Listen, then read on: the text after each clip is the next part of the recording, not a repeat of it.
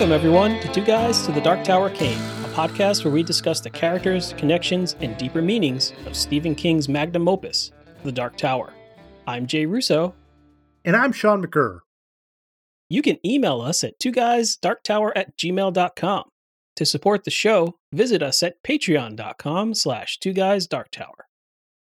In this episode, we'll cover The Stand, Book 2, chapters 53 to 56. Let's start the show. Set entirely in Boulder, this section has two running themes. The first, procedural and bureaucratic, as the group tries to recreate a functioning society after the apocalypse. And the second, dramatic, as characters go through some emotional moments. Nadine being rejected by Larry, Harold wondering what his role in Boulder is until Nadine seduces him, Franny worrying about her baby, the spies preparing to head west, and looming over all of it, Mother Abigail still missing. So, Sean, what did you think of this chunk of the book? Well, Jay, I'm glad you asked. As I've mentioned before, I tend to be a quick reader, and especially when I was reading Stephen King books when I was younger, I'd blow through them in a couple of days. And as you know, we tend to break these books up into readable chunks so that we can have good and proper discussions upon them. And I realized that this section is a big drag. I did not like it at all. And let me enumerate the reasons why, Jay. Okay. So a lot of this is repetitive and boring. It's just the same stuff that we got previously. There's further discussion about rationality versus irrationality and how are we going to set up a new society and what role does America have involved in it. The characters continue to have some of the same discussions over and over again, and nothing seems to happen. The second thing is, we're really not focused on any of our main characters in this section. Stu doesn't really have any sort of role here other than leading the meetings, so gaveling it into order and calling it out. That's a very important role. I know, like, if you don't have Robert's Rules of Order in place, you'll never get anything done, so we need to have that. Larry's only meaningful moment is talking to the judge about sending the judge out to spy, which is a great scene, but it's focused mostly on the judge, not because of Larry. Right. Franny gets to worry about her baby, and Nick's barely in it at all, except to send Tom out. So, like, our four main characters, the ones I think of as our main heroes, don't really have any sort of impact here. We're really focused on a lot of the secondary characters. And even people like Harold, who might be main, he's a bad guy, in my opinion. So, I don't consider him a main character. So we get a lot of Harold. We get a lot of Nadine. A lot of Nadine. Way too much Nadine. Way too much flashbacks of Nadine. There's just not much happening with our main characters. And then the third thing is, there's no meaningful moments. Jay, in my head, when I think of The Stand, there's all sorts of like major things that happen. There's the early scene where Stu has to stop the gas tanks from blowing up as Patient Zero heads towards them. Yeah. There's Larry having to go through the Lincoln Tunnel. There's the Dark Man's first appearance. There's Randall Flagg trying to get Lloyd out of the jail. Like, these are all things like immediately in my mind when I think of like the major beats of the story. They're getting to Mother Abigail, seeing Mother Abigail. And then there's things that happen after this section, like beep and beep and beep, which we'll talk about in the future. But those are all main things that I think about. And for a 1,100 page book or whatever this is, there are no meaningful moments in this section. Anything that is somewhat meaningful is either build up or actually doesn't happen. We don't find out what happens with Mother Abigail. Harold, is he going to be a bad guy? Sorry, I went off there on a little bit of a rant. Yeah. I'm largely going to agree with you that this is repetitive. And we've even talked about King's guilt in his repetition before, where we've got Larry has a terrible time going through a tunnel, and then Trash Can Man goes through a tunnel, and it's really scary. This is clearly some of the signs of maybe some of those 400 pages that King added back into this edition should have stayed on the cutting room floor. It is kind of a drag that we didn't really spend much time with any of the most important characters of the book. And the thing is, this wouldn't feel so bad if we didn't commit to reading nearly 120 pages of this book.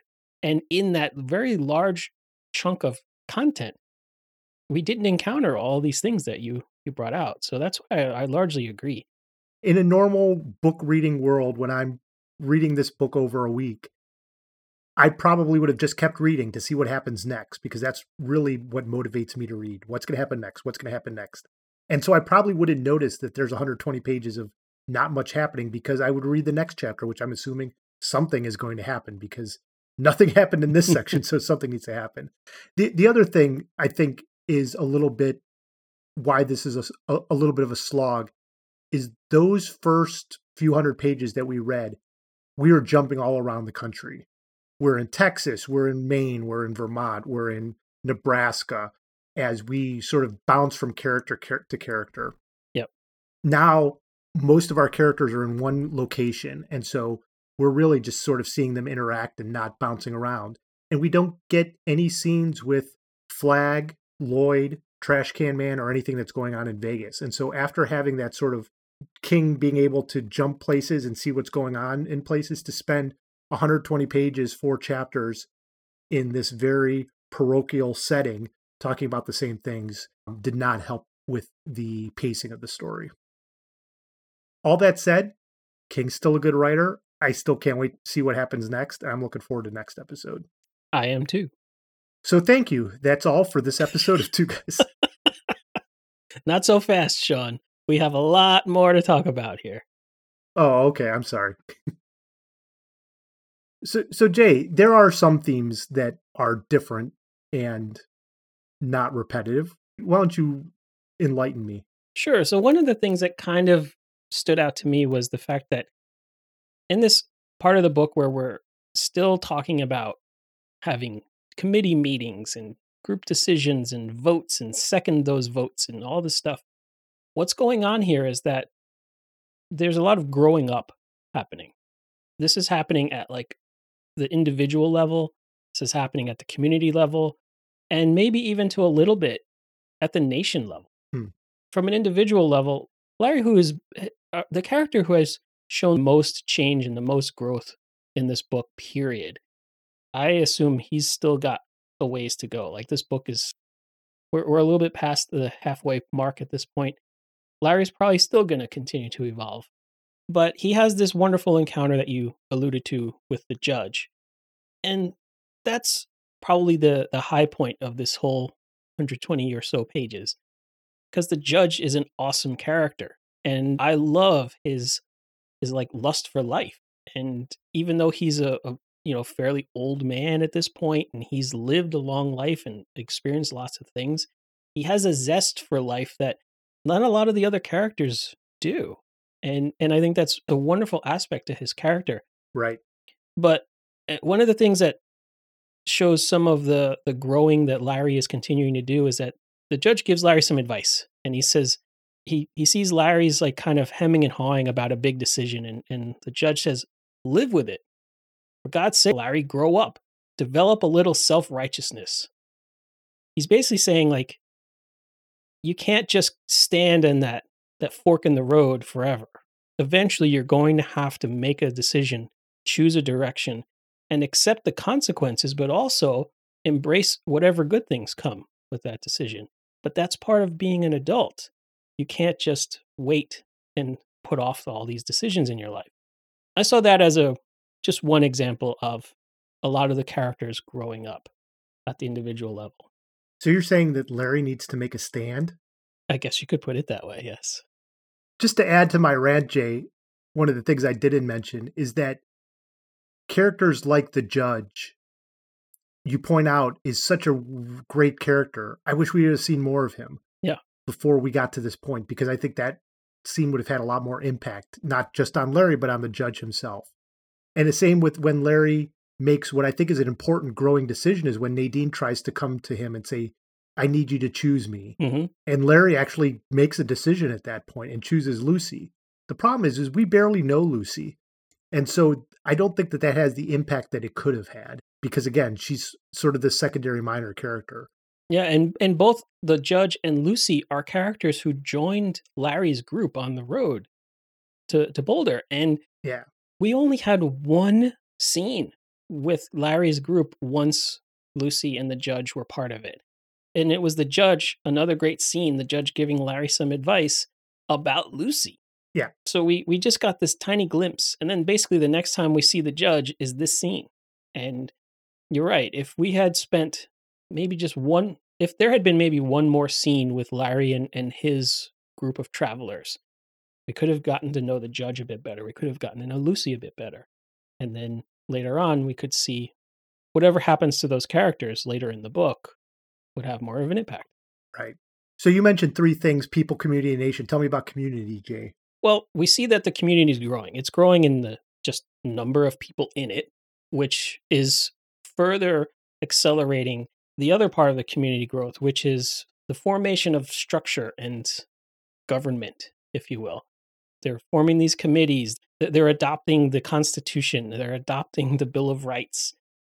They decide they need law and order. A sheriff. They need a sheriff, they need to get rid of all the dead bodies. Right.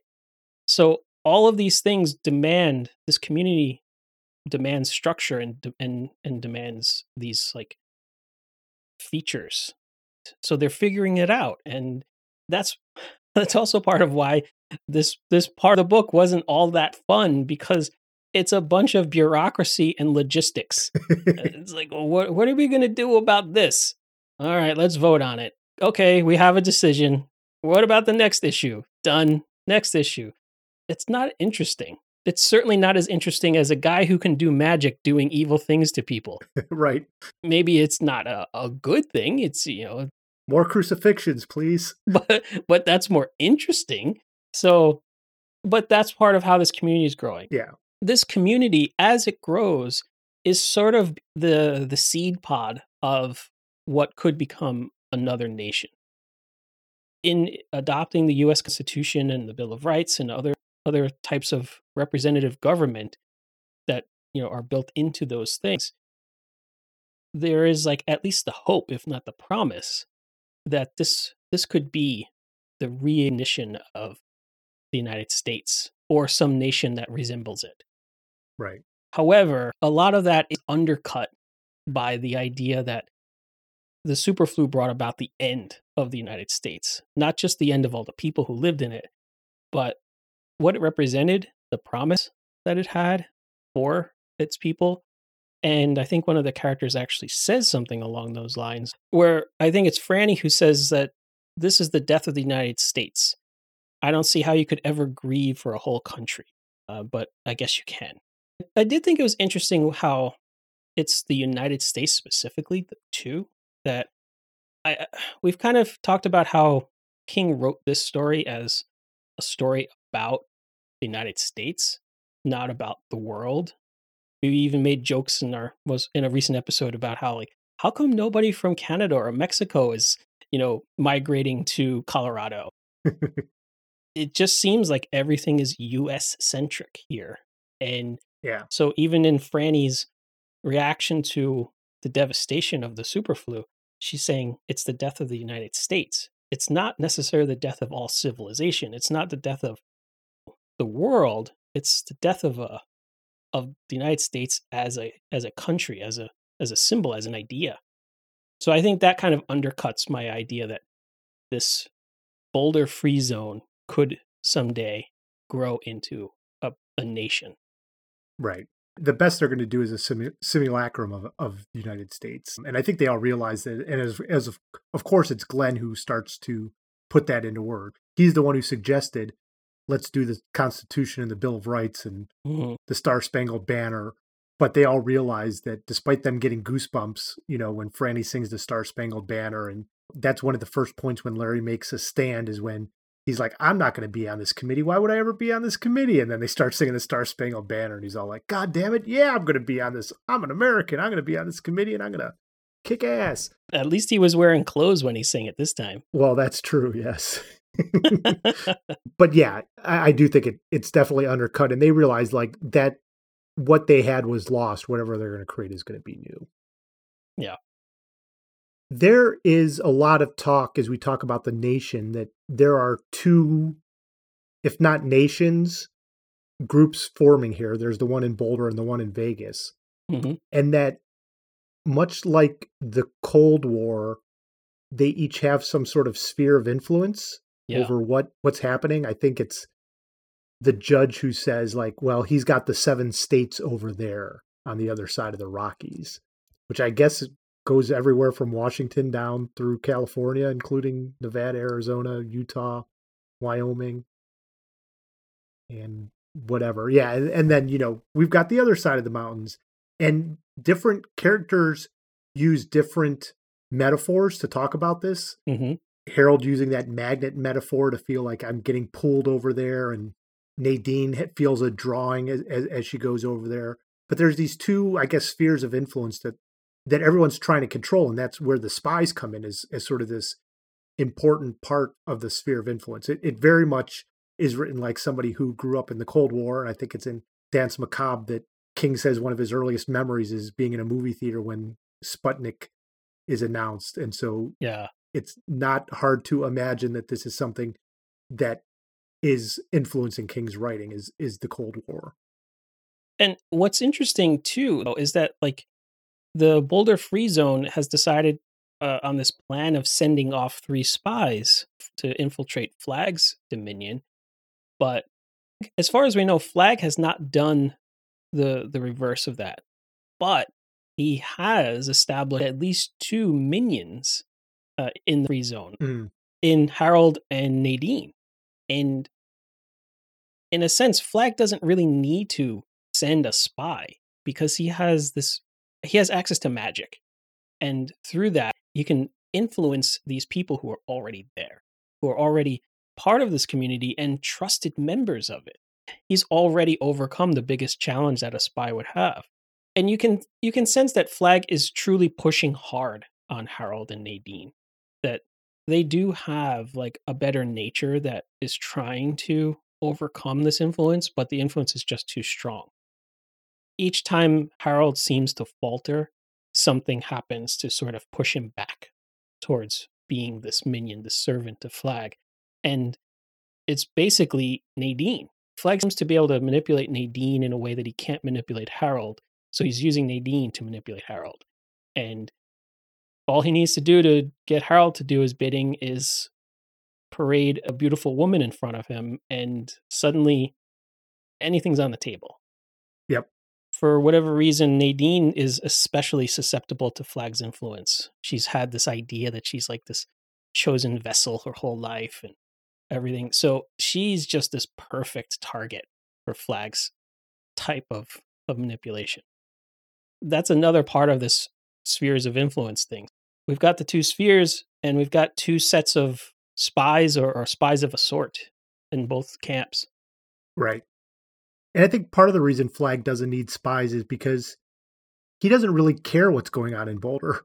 I think he gets the sense that they're unorganized or not posing a threat to him. So why does he need to even worry about what's happening over there? He can continue to build up whatever he's building up in Vegas and do whatever whenever he wants. And especially if he knows, which we assume he might, because there seems to be some sort of connection between Mother Abigail and Flag, that if Mother Abigail's gone, maybe they don't have that power. I think they talk a couple times in the book about there being some sort of balance. I think this is Glenn moving over from the rationality side to the irrationality, right? Like, yeah, it's almost like the Sith. There can only be 2, and there'll be perfect balance in the Force between Abigail and Flag. And Abigail's gone. And at some point, I think Glenn's like, well, maybe that's okay, because if I had to worship her, I don't know if I'd be okay with that, like having a theocracy with this old woman involved. Yeah, it is a little bit strange. And the last thing that makes these 2 spheres of influence really interesting to us is that it's a little bit like a thinny. We get this line that these 2 spheres kind of connect in a magical place. That with Flag in the west, the old woman in the east, and here the magic flew both ways, mixing, making its own concoction that belonged neither to God nor Satan, but which was totally pagan. And that to me is like, that's that layer underneath that I keep bringing forth about how, yeah, this is an overtly, or at least on the surface, a Christian story. It's good versus evil, but more specifically, God versus the devil kind of thing. But I keep saying, well, what's underneath that? Characters like Abigail choose to see the things that help her as God, and the things that would hurt her as the devil. because she's a Christian and she's a very religious person. But we're coming at this from a Dark Tower perspective. The Dark Tower is not a religious thing. It's a magical thing. It's a fantasy thing. It's a sci-fi thing.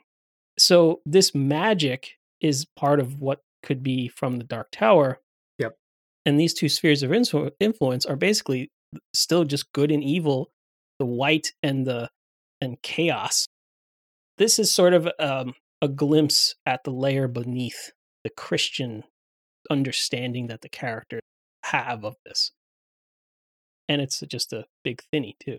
Can we point out that where this thinny exists is basically the Rocky Mountains, right? Like that's this borderland. You know what else lies there, Jay? The Overlook Hotel.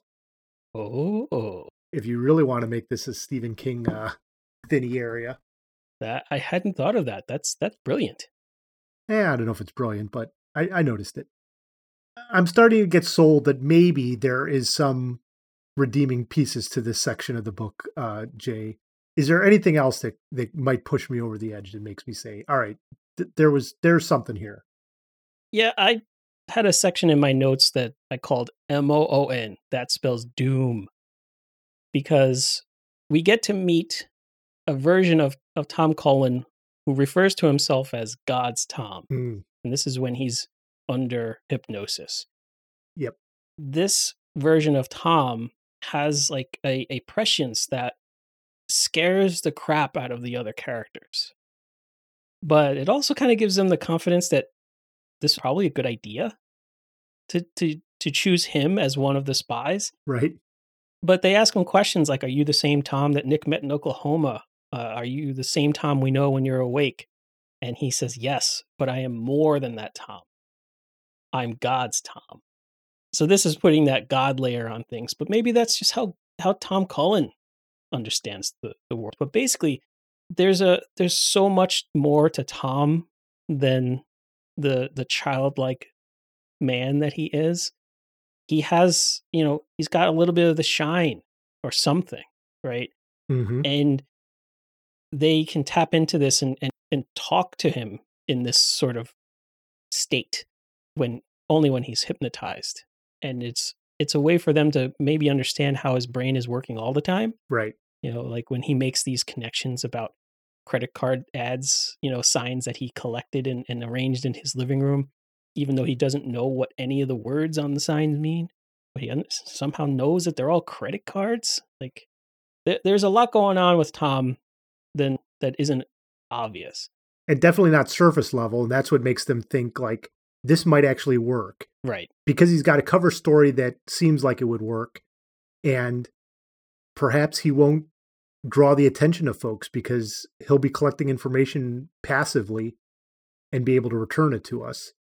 Again, it's not clear what they'll do with that information or what the hope is. And I don't think like Nick and Stu and Larry have thought that far ahead. They just know like this might be able to help us at some point, but it all creeps them out too. Yeah. Because I think this is that other layer of Nick, especially, right? Like we saw that scene early on where he disagrees with where Mother Abigail's coming from, even though he had the dreams about her and he's had dreams about Flag. He still feels, I don't believe this stuff. Like I'm an atheist at heart and whatever. But I think when he sees this version of Tom and knows that it's his idea to do this, I think that starts to be like, whoa, what am I doing here? And yeah. And what's the bigger thing that's happening that I'm unaware of? And I think the really cool thing about the God's Tom version of himself is that I think it supports Nick's intuition that Tom as a spy will bring back the highest fidelity information. Yeah. If you ask an average person to just pay attention to a thing for a few minutes and then ask them to tell you every detail they remember, it's going to be very little of it. But if they took a photo of that and then shared that photo with you, you would get all of the information that was there. So sending a spy in and then having them remember things and come back and report it, same deal. But it seems like if we send Tom in, he's going to come back, and if they hypnotize him and talk to God's Tom, he's going to remember everything. Yeah. He almost already knows stuff. He has probably the most accurate description of Flag. in that he says he looks like anybody. And that's the scariest thing about Flag, is that he changes his appearance depending on who he's talking to. He changes his appearance and to suit his needs at the moment. It's not that he has devil horns and looks like a demon. He just looks like an average guy. So average that you can't ever pick him out of a crowd. It's part of him being dim, right? He just blends in. And so he looks like anybody. That did make me kind of question, like, all right, seems like we've made a good case for sending Tom as a spy. Right. But this version of Tom, or access to this underlying layer of Tom, I almost think he would be a better like oracle for them. Keep him with them, keep him safe, and occasionally hypnotize him and ask him questions. Yeah. Don't put him in danger. Don't send him away. He seems to have a connection and an ability to report on that connection that no one else has. He knows stuff that it wouldn't be possible to know at this point. Right. Or that he shouldn't know, being in his oddly decorated ranch house in Boulder. Like, he has this view into things that he obviously shouldn't, and so something more is going on there. Yep. I'm still not convinced that this was a great section, but there was some good stuff here. You've already mentioned a couple of Dark Tower thinnies. Let's talk about some others.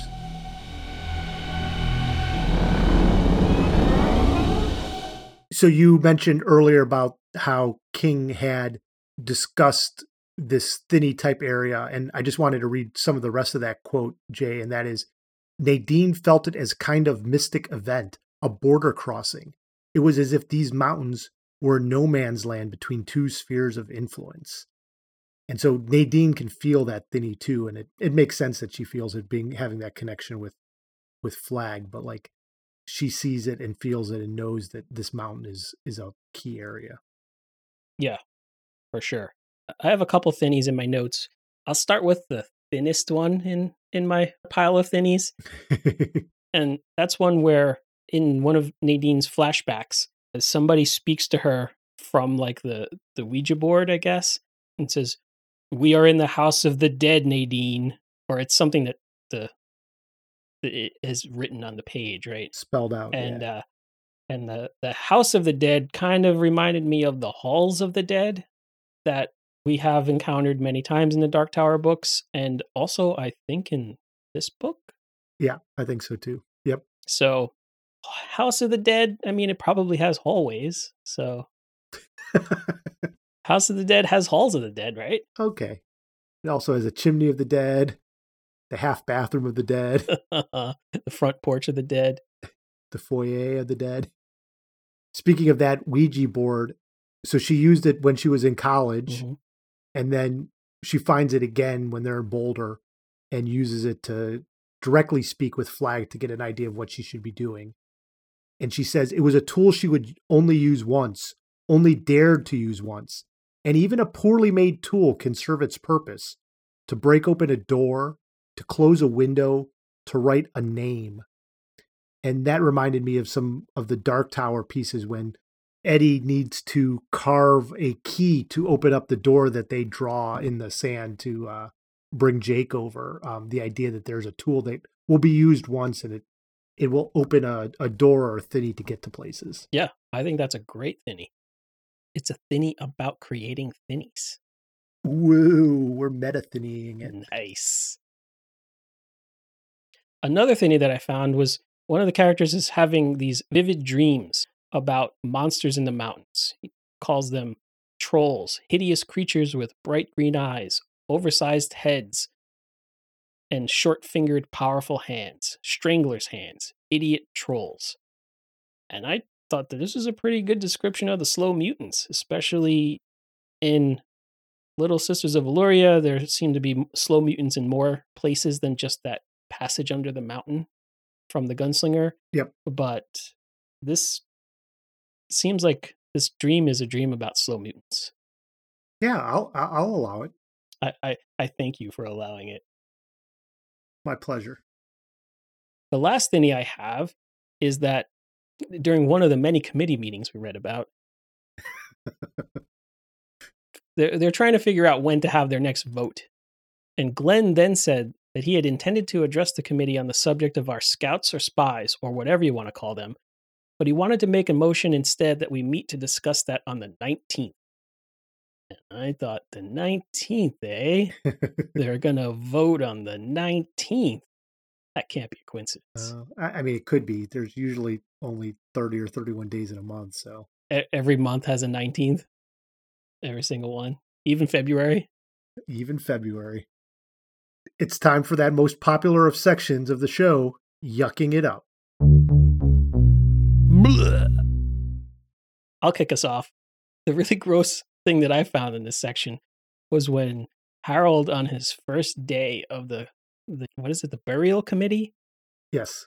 He's trying to be a little strategic, and he's like really careful about what he eats that morning because he figures he's going to be queasy and nauseated all day anyway. So his choice is he eats a can of pie filling.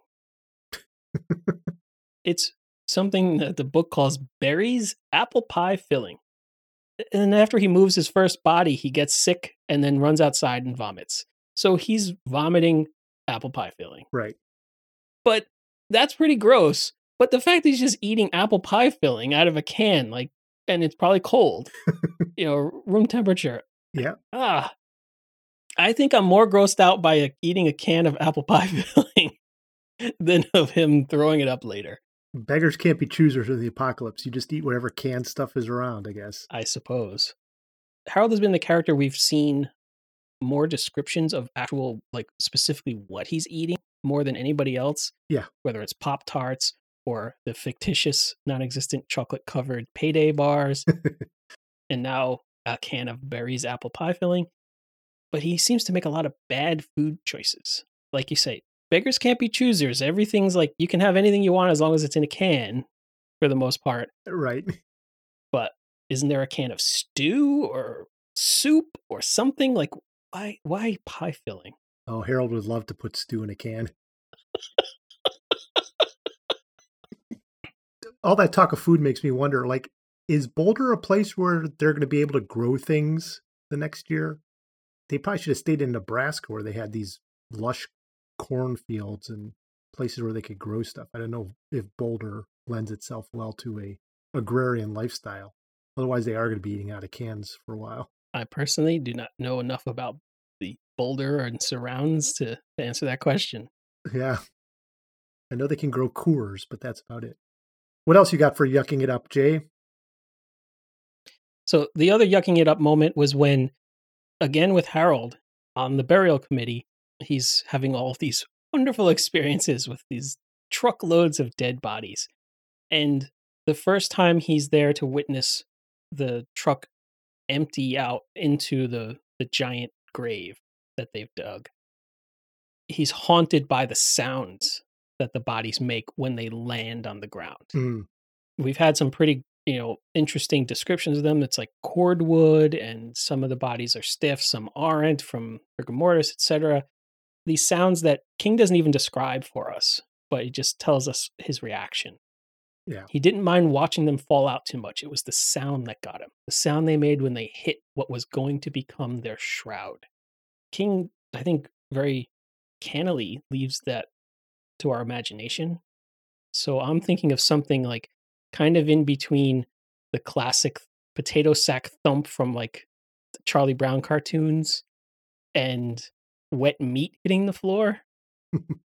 Put those two together, in my mind, that's pretty gross sound. So that's why I added it to the yucking it up section. How about you? You have any? So, Jay, because nothing happened in this section, I have no yucking it up. Wah wah.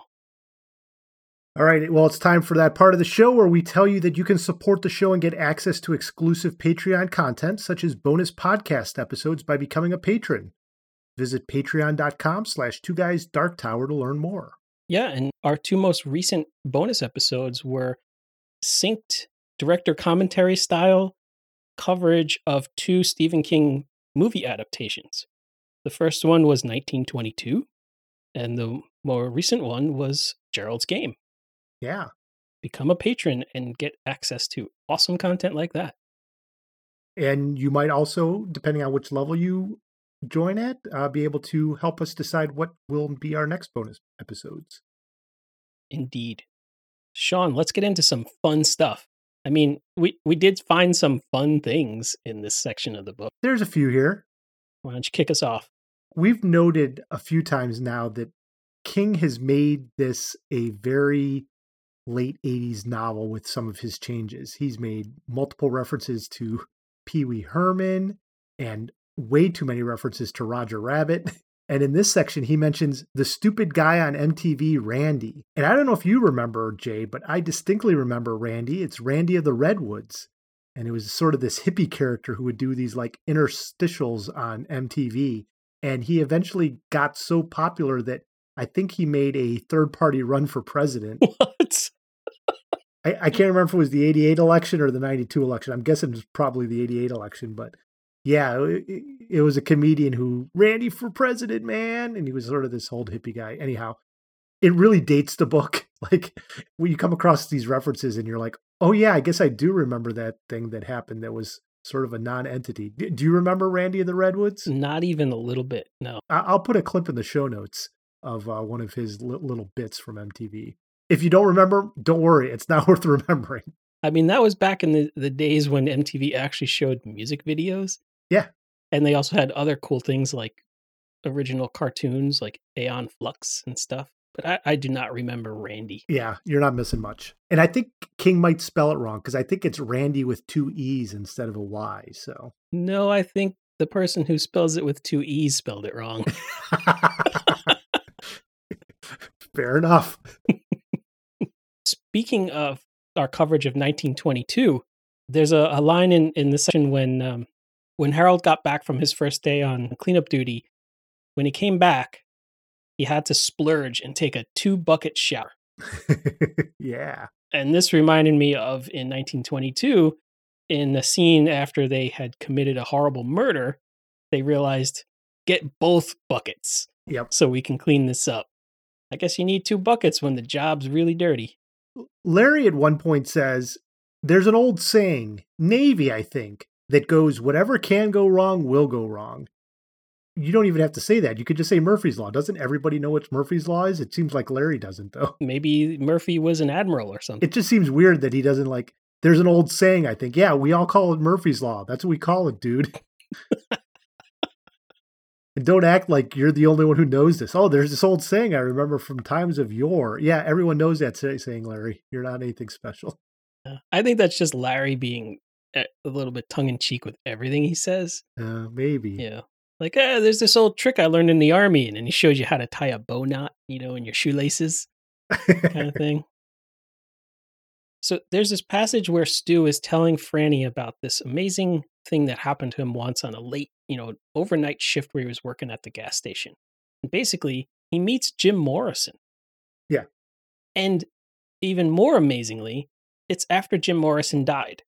So not only did he have this encounter with a famous person, but he met somebody who everyone in the world assumed or knew was dead. So this is just this incredible encounter. But as Stu's building up to who this person is and he's adding more and more detail, my mind jumped to Elvis instead of Morrison. Yep. I thought he was going to tell me that the king of rock and roll was driving through Texas and needed to fill up his gas tank. But no, King says, nope, it was Jim Morrison.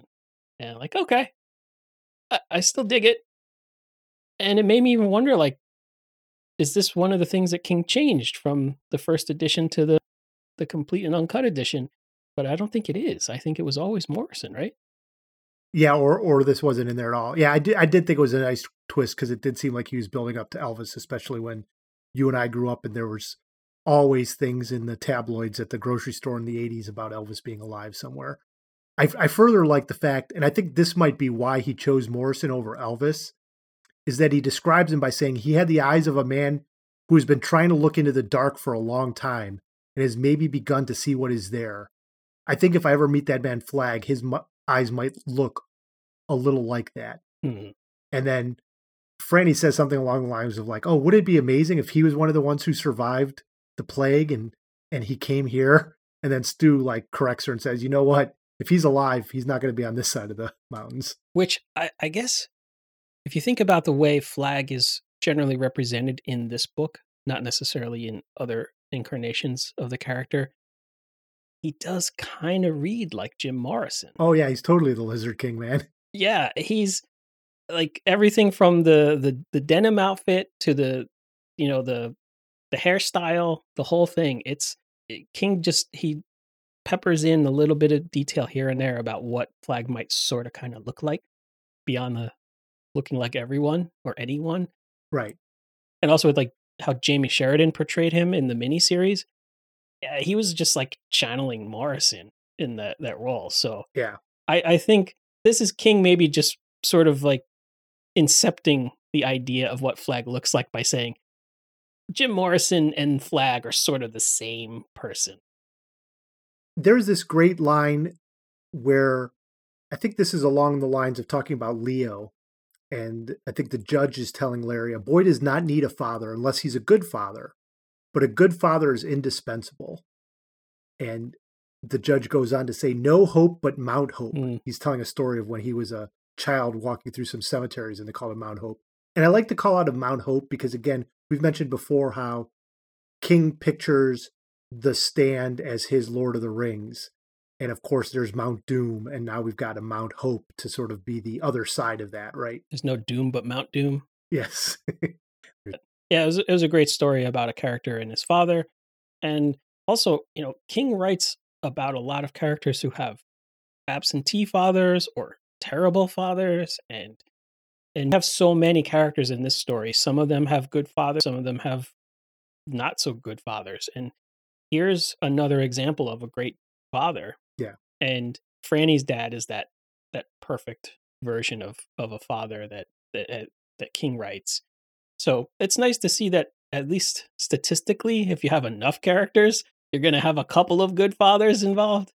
And I like the idea of this is part of the judge to what you're talking about before, trying to get Larry to grow up. Mm-hmm. Because Larry doesn't have a father, right?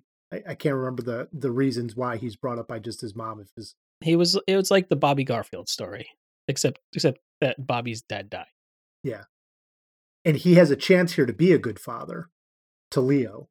And so I think the judge is trying to give him a template of what to be like. Right. There's a moment in this where it made me feel like a fool for always adding up every number I see in King's books to see if they add up to 19 somehow or another. Because one man stated ominously that if the chapter numbers were added, you could always come out to 31, the number of chapters in the Book of Revelations. And they said this in this like really mocking tone. Like you if you want to, you can find this nonsense if you look hard enough. And right. Didn't I just like make a whole big fuss about how they're going to vote on the 19th of the month? Like, I just feel like a dum-dum now. And doesn't someone stand up and say, actually, if you add those numbers, you get a different number. It's not 31. Yeah, he didn't even add them right. Even the devil can quote scripture. Uh-huh. I think we've got time for one more, Jay. Well, I really liked the mashup of Edgar Allan Poe and King, where one of the characters is referring to the Raven, and it transforms into this person still sitting as he had sat before. All right, well, that's all for this episode of Two Guys to the Dark Tower Came. Thanks, Jay. Thank you. Links to all of our social media is available in the show notes. If you like the show, please rate us on Apple Podcasts. To support the show, visit patreon.com/2guysdarktower. Next episode, join us as we finish Book 2 of The Stand, chapters 57 through 60. I'm sure it'll be a lot more exciting than these. I hope so. For Jay Russo, I'm Sean McGurr. Thanks for listening.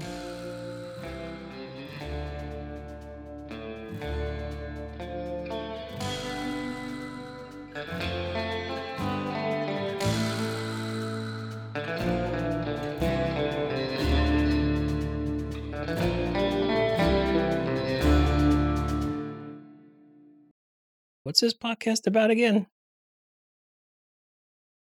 Oh yeah, Stephen King stuff. I'm surprised King didn't put his potty humor on it and say shitting, still shitting as he had shat before.